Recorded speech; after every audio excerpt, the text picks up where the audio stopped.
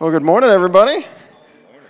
Welcome to Living Hope. Glad that you're here on this third Sunday in Advent. We stood like 1 week away from Christmas Eve. It's hard to believe that it's almost here. We like to begin our services with this greeting Christians have been using for a long, long time. The Lord be with you. Thank you. Oh, and the Lord be with you too. Sorry, if you're watching online, we're glad that you're joining us as well. We like to exchange that greeting because it reminds us that God really is present with us. And especially this time of year as we're thinking about Jesus coming and being known as Emmanuel, God with us. You know, it's good to be reminded that God meets us right where we live, right in the ordinariness of life. We don't have to be doing anything special. You know, we don't have to be... You don't even have to show up at church on a Sunday for God to be present with you. You know, God's going to be present with you tomorrow and the next day and the next day. And I guess especially at this time of year as things get dark and sometimes gloomy, sometimes sad, we need that reminder that God is with us. So let's bow our heads and pray to him as we begin today. God, we are grateful that you meet us here. Whether we are feeling all full of light and all the Christmas lights are really catching us right there with the joy and all of that, or whether we are feeling pretty dark, whether the grief and loneliness of the season is getting to us or whatever it might be, God. From the highs to the lows to everywhere in between, you are here. And God, I pray that you'd help us to be aware of your presence today, that we might connect with you, that we might be honest with you, tell you what we really need, tell you what we're really thinking and feeling, that you might hear the cries of our hearts as we lift them up to you. And God, I pray you'd give us ears to hear your reply as you speak to us, words of encouragement, words of hope, words of love, words of grace. God, please meet us here right where we live today. We pray in Jesus' name. Amen.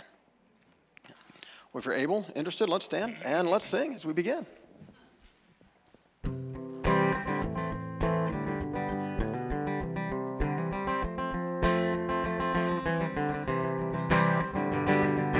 Holy, holy, holy, Lord God Almighty, early in the morning our song shall rise to thee. Holy, holy, holy, merciful and mighty, God in three persons, blessed Trinity. Holy, holy, holy, all the saints adore thee, casting down their golden crowns around the glassy sea.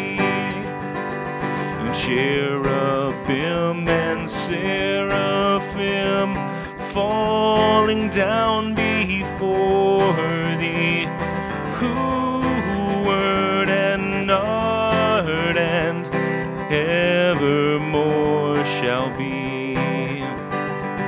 Holy, holy, holy, though the darkness hide thee, though the eye of sinful man thy glory may not see, only thou art holy, there is none beside thee, perfect in power, in love and purity.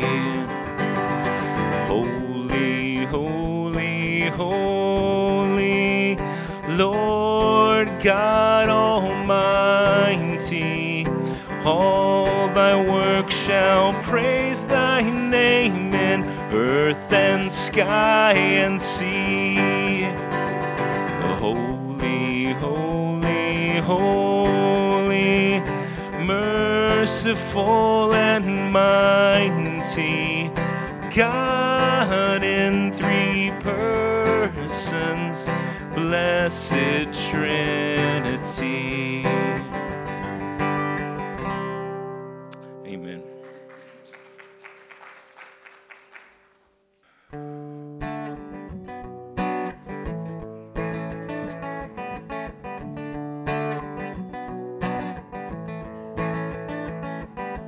All creatures of our God and King, lift up your voice and with us sing. Hallelujah, Alleluia.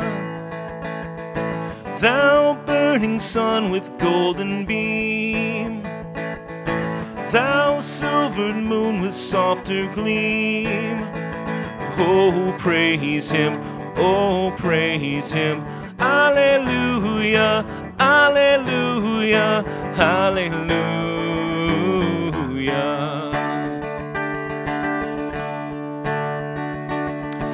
Thou rushing wind that art so strong, ye clouds that sail in heaven along.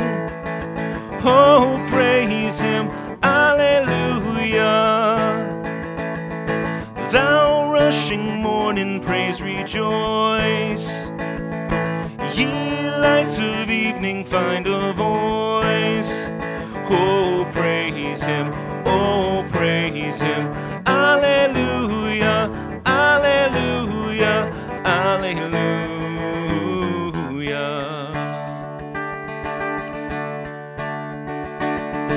All ye men of tender heart, forgiving others, take your part. Oh, sing ye, Alleluia. Pray young pain and sorrow bear. Praise God and on him cast your care. Oh, praise him, oh, praise him. Alleluia, Alleluia, Alleluia.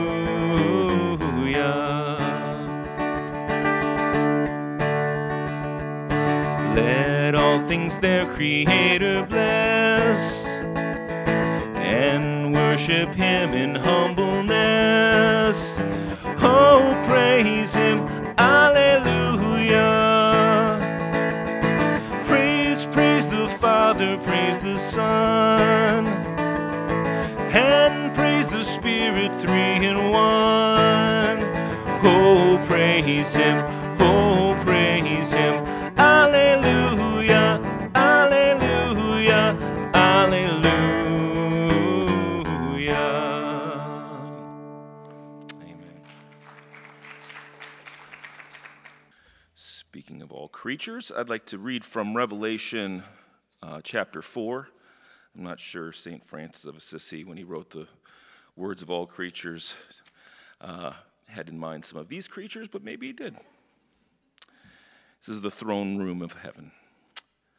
Each of the 4 living creatures had 6 wings and was covered with eyes all around, even under its wings. Day and night they never stopped saying, Holy, holy, holy is the Lord God Almighty, who was and is to come.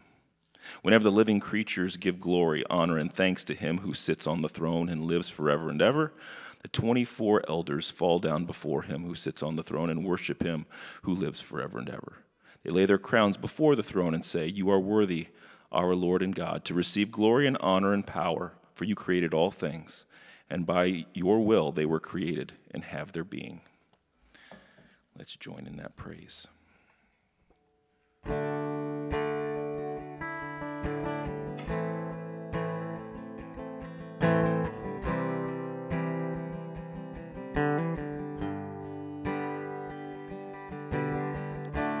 Worthy is the Lamb who was slain, holy, holy is he.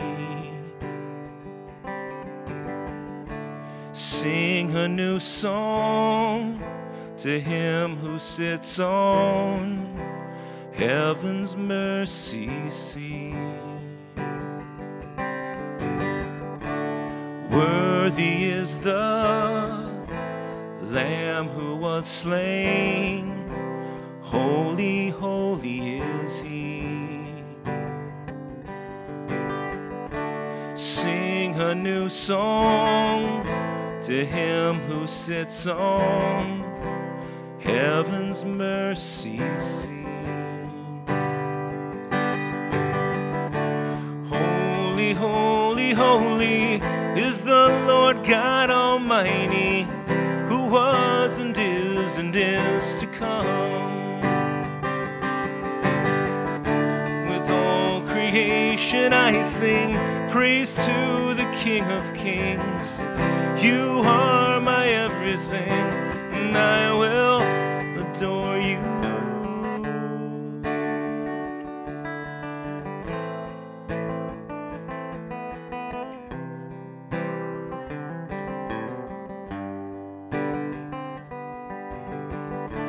Clothed in rainbows of living color, flashes of lightning, rolls of thunder.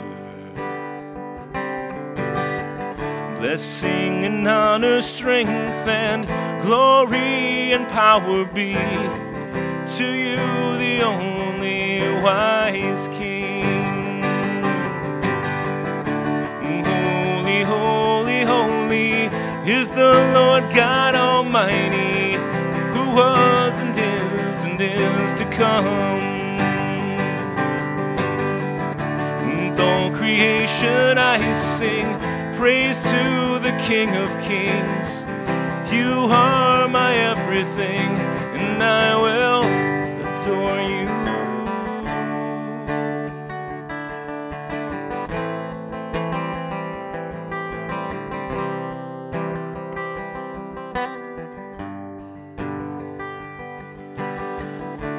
Filled with wonder, awestruck wonder, at the mention of your name.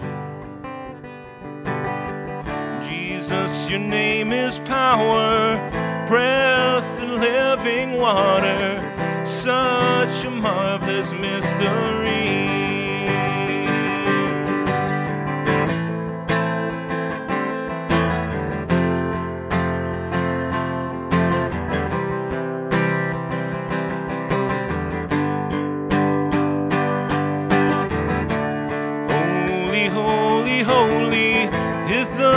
God Almighty, who was and is to come. With all creation I sing praise to the King of Kings.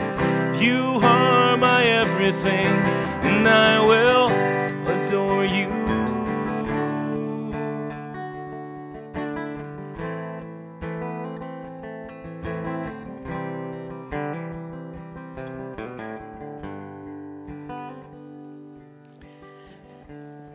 Heavenly Father, we're overwhelmed this morning by your greatness, by your glory,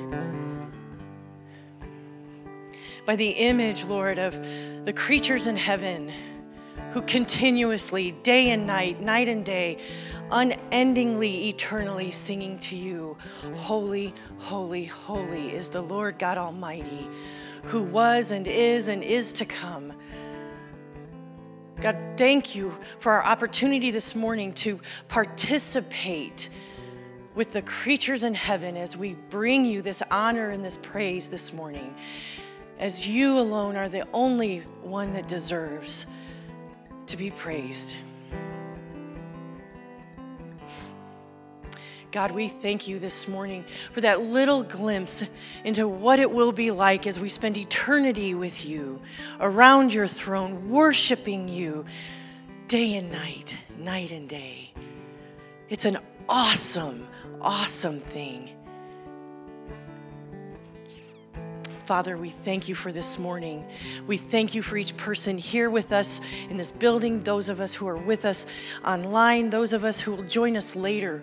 Father, we're not here by accident. We are in your presence at your invitation. And Lord, we are so humbled by the love that expresses to us. Thank you, Lord. Thank you. I thank you for this season as we're coming to the pinnacle of the Advent season, the celebration of your coming to earth, God with us. As we look to that, Lord, and we begin to ponder and to understand the insurmountable greatness of you coming as a baby, helpless and completely reliant on human beings. Yet, Lord, you did so with a plan, with a purpose, so that we could be redeemed and reconciled to you. It's overwhelming this morning as we think about that. And Father, I thank you and I praise you for that fact, for that reality this morning, that we can know you. We can truly, truly know you. I pray that your Spirit would permeate the remainder of this service the way it has already this morning. That your presence would be tangible to us in these moments as we continue worshiping you. And as Pastor Rich brings us the word you have for us this morning, Father, we are thankful for it already, anticipating that it's you who is speaking to us. And for all these things, Lord, we give you honor and praise and glory and blessing as we pray them in your name. Amen. Amen. Now the peace of the Lord be with you. Thank you. Take a few moments, if you will, and pass the peace amongst yourselves.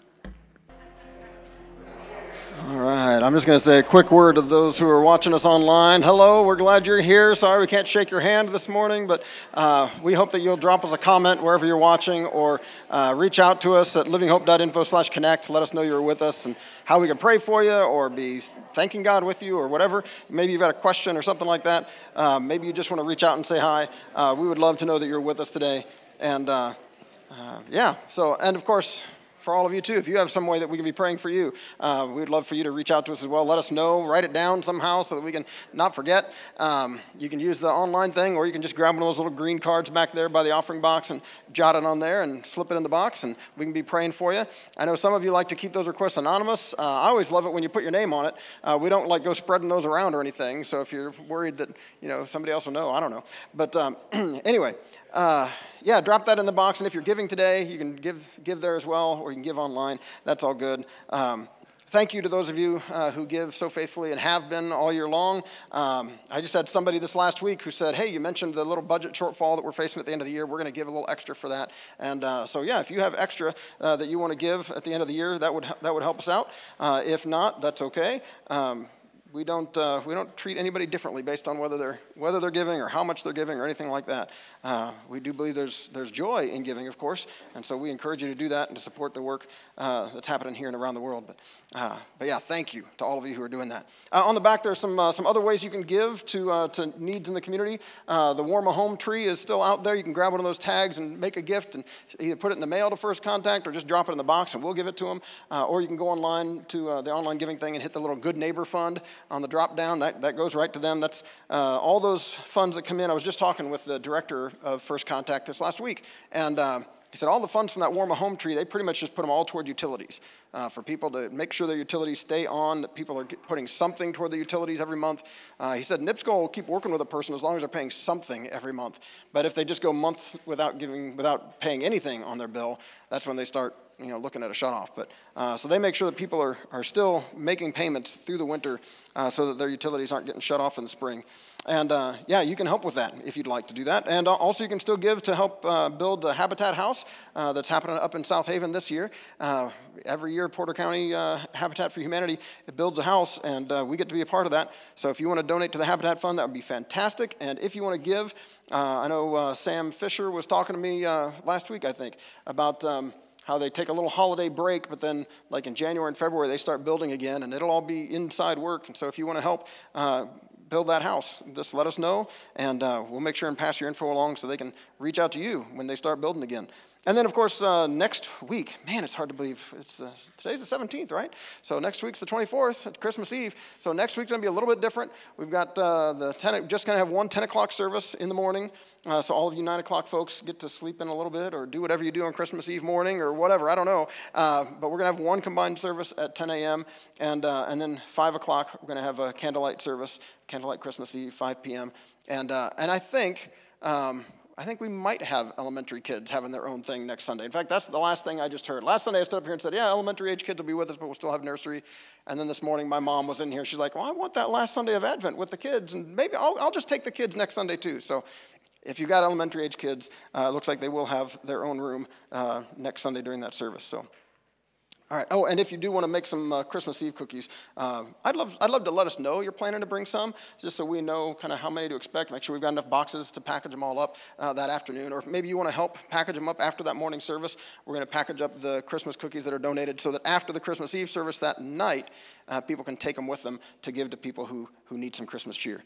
So, yeah, just let us know if you're planning to make some cookies or how many or that sort of thing. So, all right.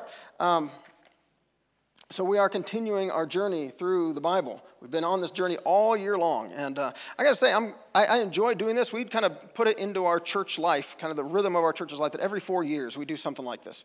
Every 4 years we kind of take some kind of year-long journey through the Bible. We've read through the whole Bible cover to cover. We've read through, I think 4 years ago, it was just the New Testament. We've done things like this year where we take each month, we do a different book of the Bible. So we pick 12 books out of the 66 and focus on those. And so I guess in 4 more years, we'll be doing it again. But I'm kind of excited for January because we get to do some different things and talk about different stuff. And I guess a year is kind of a long time to be in one kind of continuous series. So I'm excited for the new adventure of the new year, and I hope you are too. I hope you're looking forward to what God might have for you in the new year. It's going to be exciting. I'm looking forward to January 7th, kicking off something new. So, but today we're continuing our journey through Revelation. And just as a reminder, Revelation, yes, is a weird book of the Bible, but it has a message for us today. It has words of encouragement and hope and some warning in there as well that we better pay attention to. I think 2 Sundays ago when we were starting off, we were looking at how just Jesus is revealed in this book. He reveals himself as being present with these churches, these 7 churches who all receive letters. That seems to be the point of this. This is being sent to these 7 churches there who are small, who are struggling, who are facing persecution. And if you read chapters 2 and 3, you see Jesus has a message for each of them that's uniquely tailored to them and what they're going through. And since 7 is this number that appears over and over in Revelation, 7 is kind of this number of completeness. It's not just a message for those 7 churches. It's a message for all churches, all times. And we need to read those letters and read this whole book of Revelation and see, okay, God, what are you saying to us here today? It's not just a message for them back then, although it certainly was that, but there's also a message that we need to hear. And we'll come back to a recurring theme that was present in those letters that we're going to see again today. And then we saw last week this throne room vision that John has. He suddenly finds himself in this unbelievable place with God's throne, and Scott just read some of it. There are these 4 living creatures with wings and eyes, and it's all unusual. And then there are these 24 elders that seem to represent like all the people of God that are around the throne, and thousands and thousands of angels, and they're all worshiping. They're all worshiping the one who sits on the throne and the Lamb who was slain.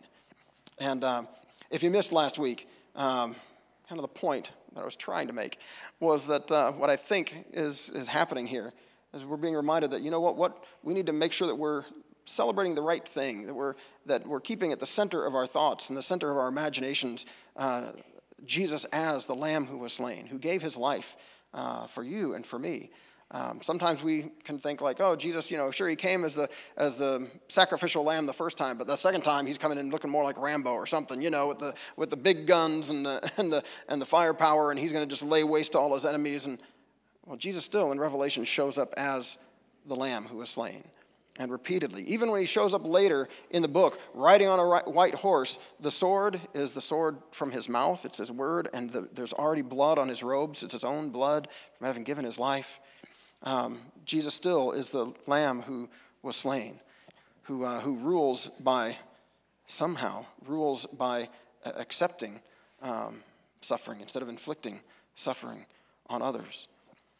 And then the whole point of that throne room vision, or where it takes us to continue the book, is the one who sits on the throne has a scroll, and it's sealed with 7 seals, and they can't find anyone worthy to open those seals and to open the scroll and to kind of reveal the plan of God until Jesus shows up, the Lamb who was slain. And so he begins. We're going to look at chapter 6 and chapter 7, and then we're going to kind of dip into some other parts before we get to the fun stuff next week on Christmas Eve.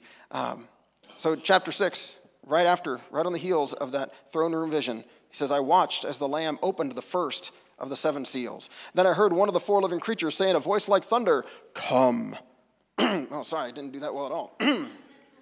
Man, I don't have a very thundering voice this morning. Come. Anyway, I looked, and there before me was a white horse. Its rider held a bow, and he was given a crown, and he rode out as a conqueror, bent on conquest. When the Lamb opened the second seal, I heard the second living creature say, come. Just imagine the thunder, sorry. Then another horse came out, a fiery red one. Its rider was given power to take peace from the earth and to make people kill each other. To him was given a large sword. When the Lamb opened the third seal, I heard the third living creature say, come. I looked, and there before me was a black horse. Its rider was holding a pair of scales in his hand. And then I heard what sounded like a voice among the 4 living creatures saying, 2 pounds of wheat for a day's wages, and 6 pounds of barley for a day's wages, and do not damage the oil and the wine. When the Lamb opened the 4th seal, I heard the voice of the 4th living creature say, come. I looked, and there before me was a pale horse. Its rider was named Death, and Hades was following close behind him. They were given power over 1/4 of the earth to kill by sword, famine, and plague, and by the wild beasts of the earth.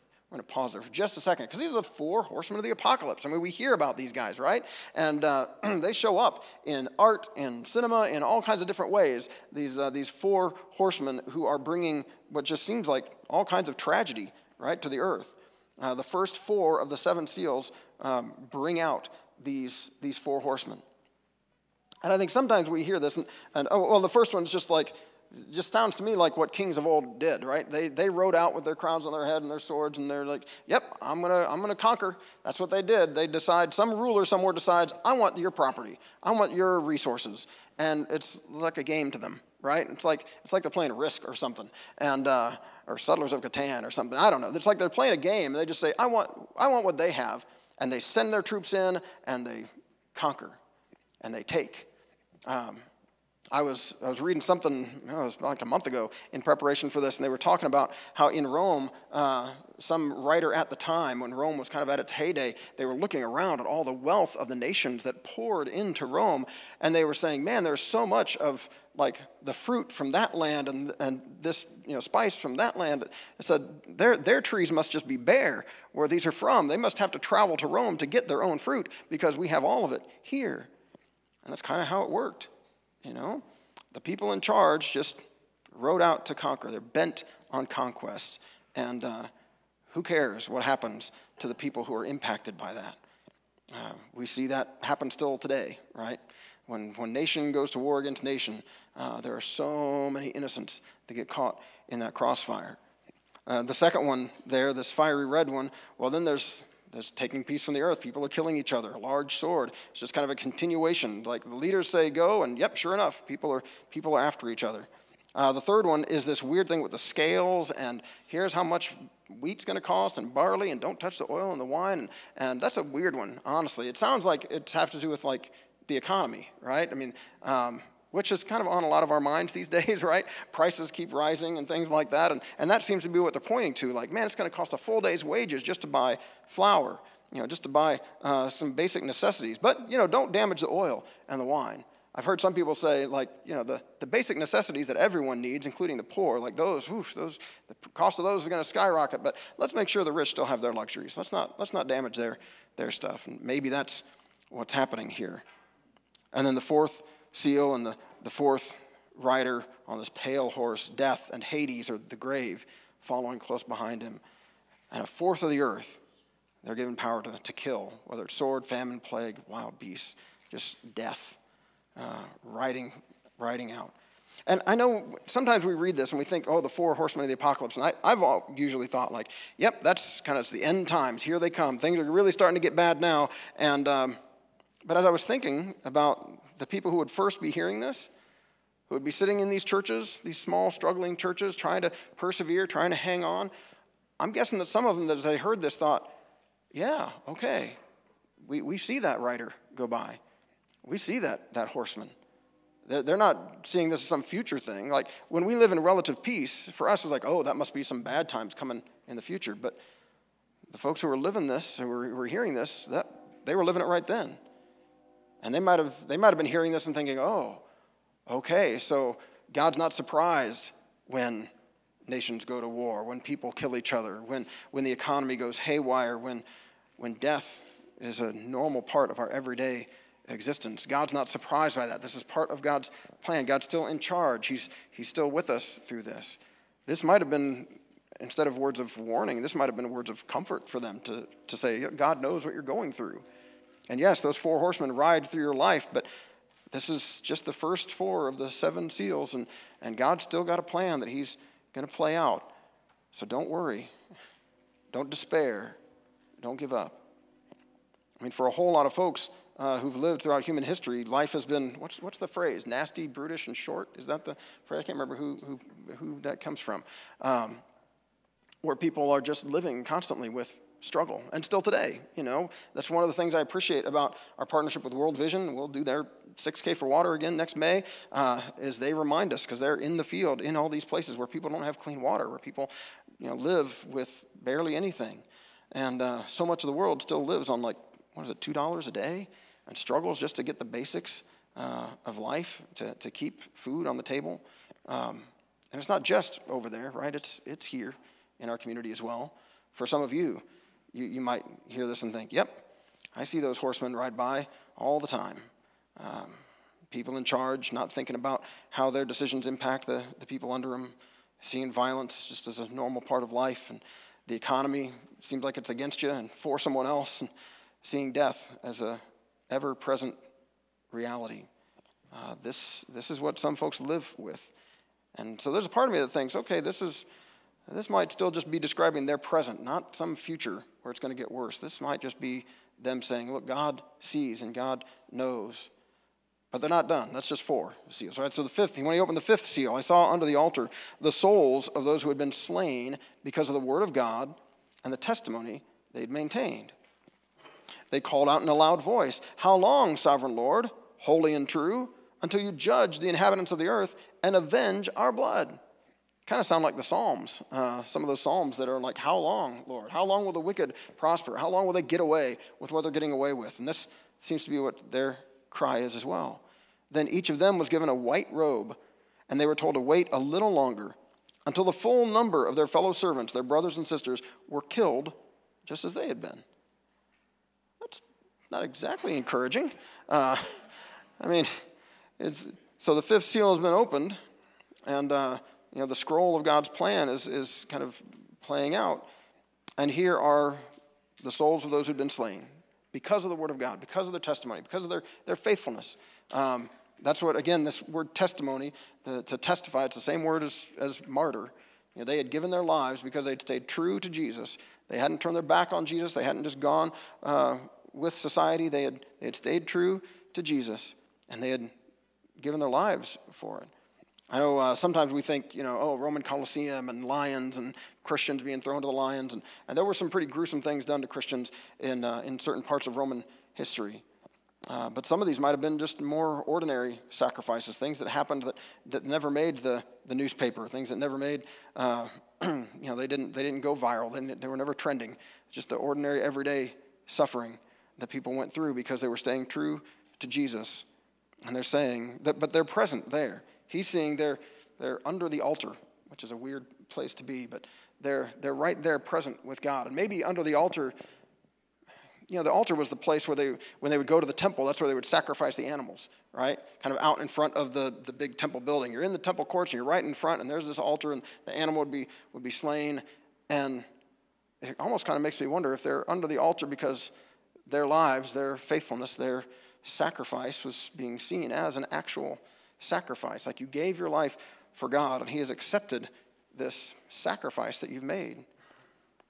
What was it in Romans 12, wasn't it, that we looked at earlier this year? And it says, don't just be conformed to the pattern of this world, but be transformed.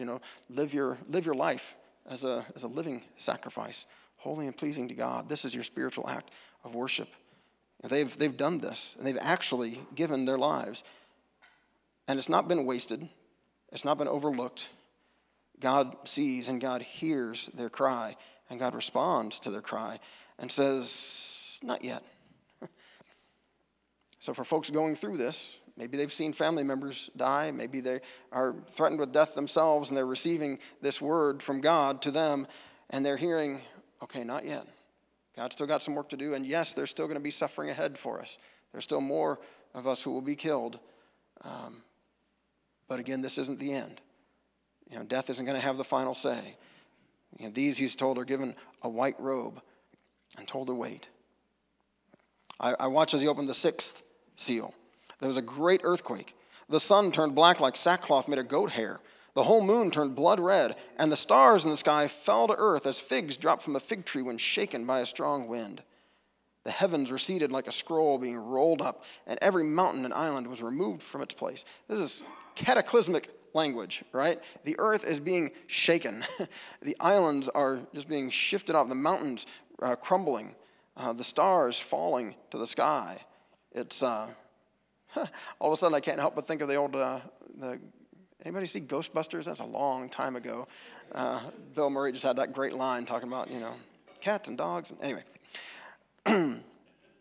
it's cataclysmic. This is Day of the Lord imagery that's been used by other prophets previously. Isaiah, Ezekiel, others have used similar imagery of the sun being darkened, of the moon turning blood red, of all kinds of cataclysmic things happening.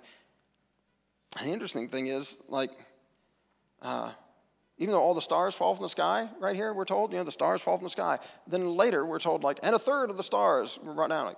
Wait, all the stars fell from the sky. And then there's another star that falls, but all the stars fell already. And so that we're reminded as you continue through the book, okay, hang on a second. Maybe this isn't being like a literal picture of what physically is going to happen. I mean, we know now anyway that stars are like giant balls of fire, millions of light years away or whatever. Are they going to come crashing to the earth? How would that work? But it's a picture of the earth being shaken. And when Isaiah, when Ezekiel, when these other prophets used it, they were talking about judgment being brought on a city, on an enemy of Israel, or sometimes even aimed at Israel, when Israel had been unfaithful. And they're saying, look out, the day of the Lord's judgment's coming, and when it does, it's going to be rough. And they talk about armies coming in like locusts, and I think they talk about almost like you can picture the armies are marching in, and the dust from the hooves and from the feet of the soldiers rising up and blocking out the sun. This might be some of what they're going for here. It's cataclysmic language talking about the day when God will judge. And in the past, the prophets had talked about another army coming in, like the Persians coming in to defeat the Babylonians, or sometimes Babylon was the one coming in to defeat someone else. God's judgment taking place here and now. And the sixth seal is language of judgment taking place. And then it says, then the kings of the earth, the princes, the generals, the rich, the mighty, and everyone else, both slave and free, hid in caves and among the rocks of the mountains, which always sounded weird to me. Why would you go hide in caves? Because we're not surrounded by caves here, right? But the people of Israel, that was true in their story. Earlier in their story when there was a time when they were losing about the Philistines were coming after them. This is the time of King Saul before David was king. And it says when Israel saw that they were losing, they went and they hid in the caves because they were surrounded by caves. That was the place you'd hide. And so that's what's happening here. People are hiding in caves among the rocks of the mountains. They call to the mountains and the rocks, fall on us and hide us from the face of him who sits on the throne and from the wrath of the Lamb. For the great day of their wrath has come, and who can withstand it? It's like they realize, oh no, judgment's coming, and I'm on the wrong side of it. And this idea of God's wrath, or even the wrath of the Lamb, how does that work? This idea of God's wrath that throughout the scriptures, I think would be wrong to hear that and think of your dad getting so angry that you didn't listen that he's mad and he's taking off his belt and he's going to whoop you. All right, I don't think this is God getting angry and finally just going to lash out. This language of wrath of God in all the different ways it's used in the scriptures, a lot of times it seems to be like, this is just God saying, okay, you're going to get the consequences for your actions, I guess. I'm going to quit protecting you from, I've been protecting you all this time. You've been doing dumb stuff that would have gotten you killed, and I've been protecting you. And I'm just, okay, fine. If that's what you want, that's what you get. You know, like Jesus said, those who live by the sword die by the sword, kind of a thing. It's a language of judgment, of the consequences finally coming for your actions. And they're scared. They realize it's coming. But you know what they don't do? They don't repent. They don't apologize. They don't say to God, we're sorry. We shouldn't have done this. It's almost like they're recognizing it's too late. The great day of their wrath has come, and who can withstand it? Now, these are 6 of those seals. The 7th one comes later, and it just says, like, and when the 7th seal was opened, there was silence in heaven for half an hour. But that comes later. That comes like chapter 8 or something. And leads right into then the trumpets. So there are 7 seals, and then there are 7 trumpets. And later in the book, there are 7 last plagues that are described as being like in bowls of God's wrath that's being poured out. You don't get that till chapters 15 and 16. But there are these cycles of 7. And I can't remember if I mentioned it this last week or if this was Wednesday night's conversation. I came across another video I almost thought about showing you this morning, but I thought, we're running out of time, and it's Revelation in 6 minutes. And I thought, we've already kind of covered most of it. I'll try to post it later on Facebook for those of you who are Facebook friends, and you can watch it if you want. But but they talked about these 7 trumpets and 7 seals and 7 trumpets and 7 bowls. Like maybe these aren't like consecutive things. Maybe this is more like different angles. And the video actually did a cool thing. They talked about like a sports game, like these days when you're watching professional sports or even college sports, they got lots of camera angles, right? And so you see it from this angle, and then they show it again from that angle, and they show it again from the other angle, and then they show the crowd and the response, and it's like, maybe that's kind of what's going on here. They're kind of showing us God's judgment from many different angles. Maybe that makes a little bit of sense then of why at the end, near the end of each of these 7s, there's like Day of the Lord imagery of cataclysmic things happening in nature that don't really add up if you try to make it happen like these happen first, and then these happen, and then these happen. It's like I said earlier, it's like, well, there aren't any stars left, so how are a third of the stars now falling? Or how are these things happening? Like the islands and the mountains are wiped out again later after they've just been swept away now. So it kind of makes sense to me that like, okay, this is different angles on God's judgment, coming at a different aspect and giving us a different picture. But they're all pictures of God showing up to finally bring consequences. And man, if you read chapters 8 and 9 of the trumpets, at the end of these trumpets and the judgments that come, it talks about people wanting to die, but they can't. And it says at the end, chapter 9, verse 20, sorry, I didn't get it on the screens or in here. It says the people still didn't repent. Even after all of this cataclysm, after all of these consequences, they still did not, those who survived still didn't repent of their wicked ways. And it names some of the things that they're doing. And then when you get to those last plagues and the bowls of God's wrath in chapters 15 and 16, it starts to say that people are cursing God. Like there's this one where they're like scorched by the sun, and they curse God because of the heat, but they still refuse to repent. And then there's something else, and then there's something else. And for the last few bowls, it mentions that like they cursed God because of it, but they didn't repent. It was like, it kind of reminds you of Pharaoh in Egypt, which is probably some of the imagery he's drawing from, especially calling these the last plagues when you get to the bowls of God's wrath, where Pharaoh hardened his heart. And I know sometimes it says God hardened Pharaoh's heart. I think half the times it says God did it, half the times it says Pharaoh did it. Where people just harden their hearts and refuse to repent in spite of circumstances. And I think this might be some of the warning part of Revelation for us, all right? Saying, look, there is going to come a time where God judges, where God finally listens to the cries of those souls under the altar and says, look, justice is coming. Your blood will be avenged. One day those who do evil and who oppress others and who damage others will themselves find the consequences coming back to them. There's a line later in Revelation that talks about destroying those who destroy the earth. That's part of God's judgment. And that day is coming. And there are some times where we find ourselves in the circumstances of life and we think, why is this happening to me, right? And maybe those circumstances should be causing us to think, God, I need to repent, don't I? I need to make a change. I don't know that God sends bad stuff our way to do that necessarily, but I've heard some of you share stories that that's what it took for you, right? That something happened and you finally kind of came to your senses, kind of like that story of the prodigal son that Jesus tells, right? Where he goes and he wastes everything and he's got nothing left and his friends all desert him and all he's got left is this job feeding pigs, but he's not even allowed to eat the slop he's given the pigs and he's starving to death and he comes to his senses, it says, and realizes, man, things are so much better back in my Father's house. I've got to go and apologize and see if he'll take me back and at least let me work for him. I think part of the reason that Revelation is given, and this is where I mentioned earlier, like there's a theme that happens in those 7 letters to the 7 churches. Over and over again, Jesus calls them to repent. He says, look, you're sliding off track. You need to repent. You need to get back to the love you had at first. You need to repent of accepting these teachings that are wrong or these behaviors that are wrong. You need to repent. You need to have a change of heart and mind. You need to come back to me. I think this is part of the warning part of Revelation. Now, I don't know, honestly, how it's all going to play out, frankly. I should have said this earlier. If you totally disagree with me on my take of, like, some of these are maybe just their current reality, or some of this, like, is maybe different angles and not a sequence of things that you could plot out on a timeline, we can think differently about that, okay? Christians have thought differently about it and still do. But I think part of the point is to say, look, judgment is coming. In whatever form or whatever timing that takes, judgment is coming.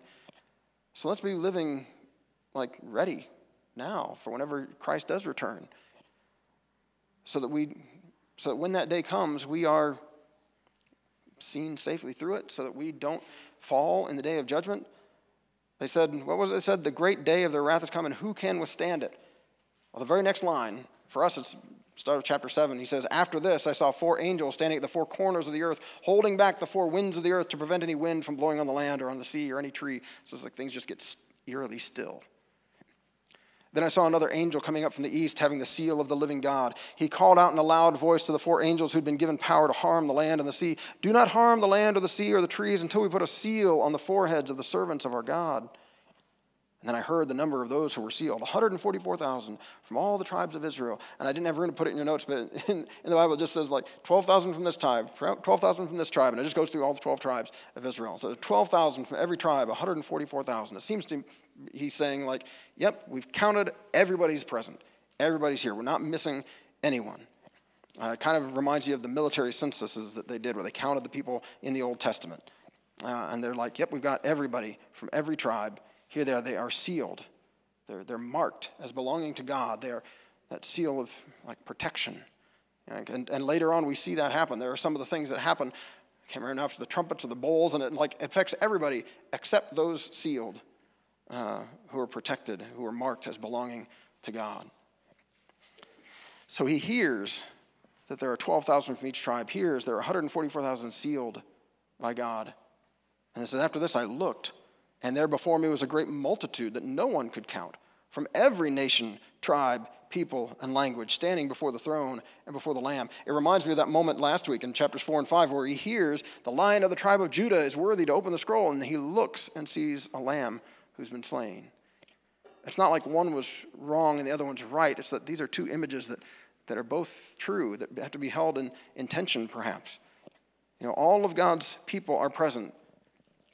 And then we're realizing it's not just his people from the tribes of Israel. It's people from every nation, every tribe, every people, every language, standing before the throne and before the Lamb. They were wearing white robes, which we've just heard mentioned earlier, right?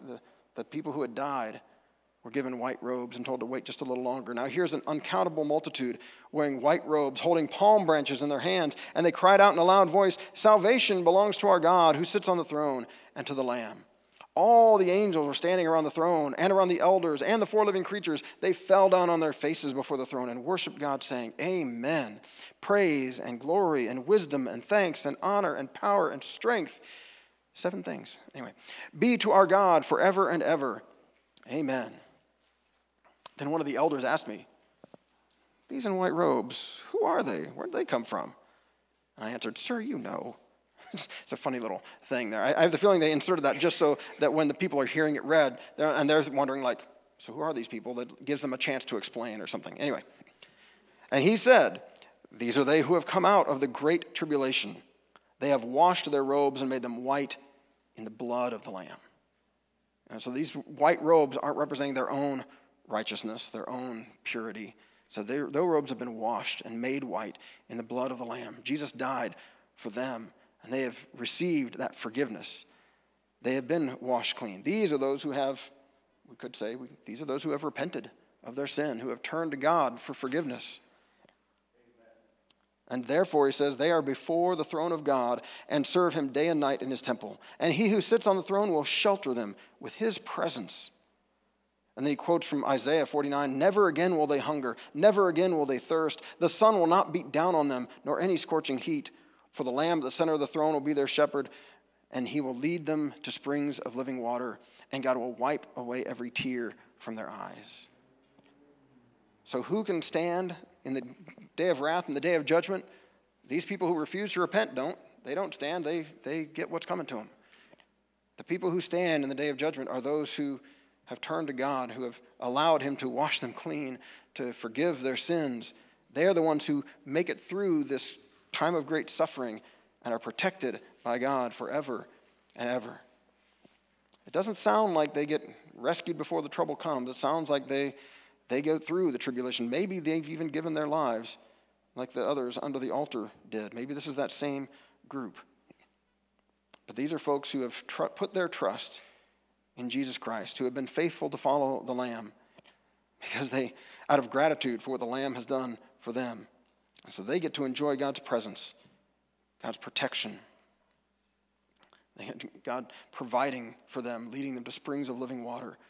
No more tears. It's a beautiful picture of the future that is in store for every last one of us who put our trust in Jesus. Now, the rest of the book, it gets pretty weird. And next week, we'll look at the dragon that ought to be in every one of our nativity scenes, I think, from Revelation 12. We'll look at that on Christmas Eve. But today, I have to pick a title each week. And that's why at the top I put sealed and delivered. You know, I was thinking of that sign, sealed, delivered, song. Anyway, these are those who have been sealed. If you put your trust in Christ, you have been sealed. You've been marked as belonging to him. Later there's that challenge, people are being marked as belonging to the beastly rulers of this earth. And I'm like, no. We belong to the Lamb. We belong to Jesus. And we're delivered safely through the great tribulation. I say safely. Safely might not be the right word. We are delivered through it. Perhaps following in the way of Jesus, who suffered and died for us. It's like some of us may suffer for others, following in the way of Jesus. But this, if we do, this is the future that he has for us. It might be tough for some of us to connect with this because we're not suffering right now. Things are good. Things are great. And I'm like, oh yeah, I'm glad I'm not. I'm glad I'm doing well. But some of you can relate pretty directly, perhaps, to what some of these folks are going through. And maybe you're the ones that need to hear this morning that God has you, that you belong to him, that he's not going to let you go. He's not going to drop you, forget about you. He's going to see you safely through. He has sealed you. You belong to him. It's a good thing to be loved by God, to be loved by the Lamb, to be loved by the one who yes, one day will be the judge. And so today we need to make sure that we are repenting, that we're in good standing with him. Not because we've done anything to deserve it, but because of what God has done for us. Let's bow our heads and pray before we celebrate communion together. God, we are so incredibly grateful that you looked at us stuck in our sin and mess and all of it. And out of love for us, you sent your son Jesus to give his life to set us free. Thank you, God. Thank you that you give us white robes washed in the blood of the Lamb. It's not our own righteousness, our own perfect performance that earns us a seat at your table or that gives us the out when it comes to Judgment Day. You don't weigh us and see if we did more good stuff than bad stuff. And if we did one more good thing than bad, then, come on in. Instead, God, you just forgive us. Whatever we have done, whatever our sin, whatever stains we have placed on our lives and the lives of others, God, you wash us clean. the blood of the Lamb. You make us beautiful. You change us from the inside out so that we can live in this world as a beautiful picture of what a human being can be. Thank you, God, for your grace, for your presence, for your love. Thank you for these words of hope for all who endure suffering, that suffering is not the end, that you are not surprised by it, that in fact, God, you are bringing us through it, and the final say belongs to you, not to those who might have power over us, not to those who might have abused us or taken advantage or wrecked an economy or whatever kinds of things go on, God. The one who gets the final say is you, the God who loves us enough to warn us ahead of time so that we can make things right with you, so that we can accept your gift of forgiveness and grace. Help us to do that today, God. If we find ourselves today thinking like, ooh, I don't want to stand in front of God's judgment seat, I'd be trying to hide too.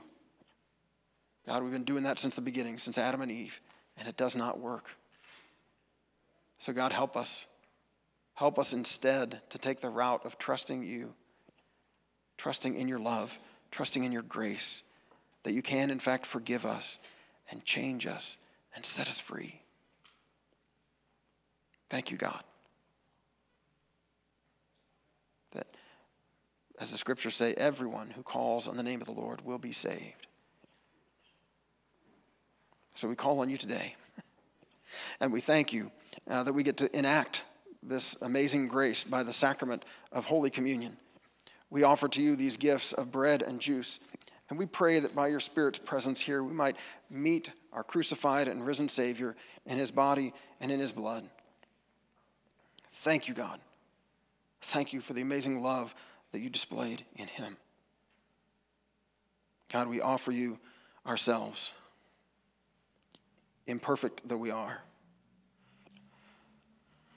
We confess to you our failures to love you with all that we are, our failure to love our neighbor as ourselves. We confess to you, God, that we need your forgiveness, your mercy, your grace. And we thank you that you are compassionate and gracious, slow to anger, abounding in love and faithfulness.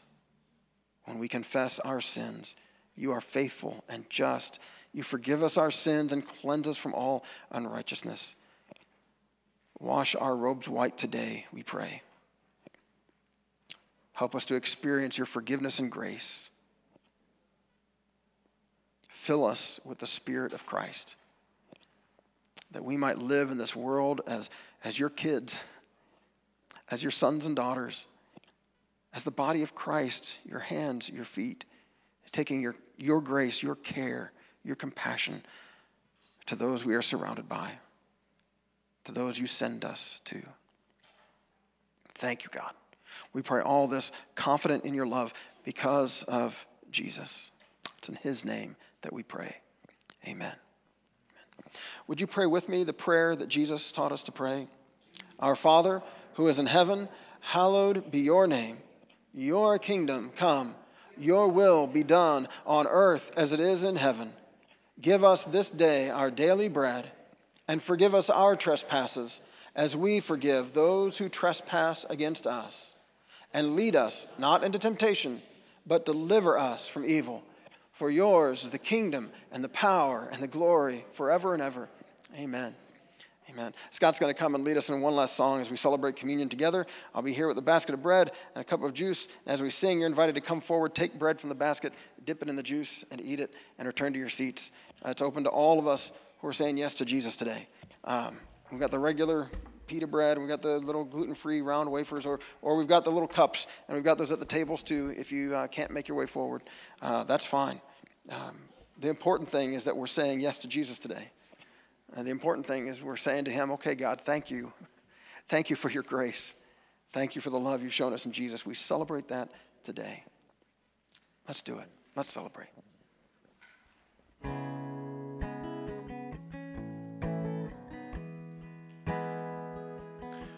You have shown us, oh God, what is good. You have shown us, O Lord, what you require. You have heard all our songs, how we long to worship you. Yet you've told us the offering you desire. To do justly, to love mercy, to walk humbly with you, God. You have shown us the riches of your love. You have shown us your heart for those in need. You're opening our ears to the cries of the poor. You have called us to be your hands and feet, and to do justly, to love mercy, to walk humbly with you, God. You said to do justly, to love mercy, to walk humbly with you, God. To the oppressed and the broken, to the widow and the orphan, let the river of your justice flow through us. To the oppressed and the broken, to the widow and the orphan, let the river of your justice flow through us. Let your river flow, let your river flow, let your river flow through us. You said to do justly, to love mercy, to walk humbly with you, God. You said to do justly, to love mercy, to walk humbly with you, God.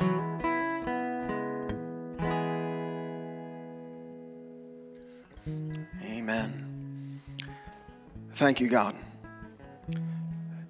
Thank you for filling us with the Spirit of Christ so that we can walk humbly with you. As we leave this place, we go as people sent by you into a future where, I don't know, we can't plot out how all of it's going to go. But we know we're going to keep our eyes on you, Jesus, and that you're going to lead us faithfully and well into the future, into this holiday, into the new year. We are going to put our trust in you. Thank you, God. We pray this in Jesus' name. Amen. Well, may the grace of our Lord Jesus Christ, the love of God, and the fellowship of the Holy Spirit be with us all. Amen.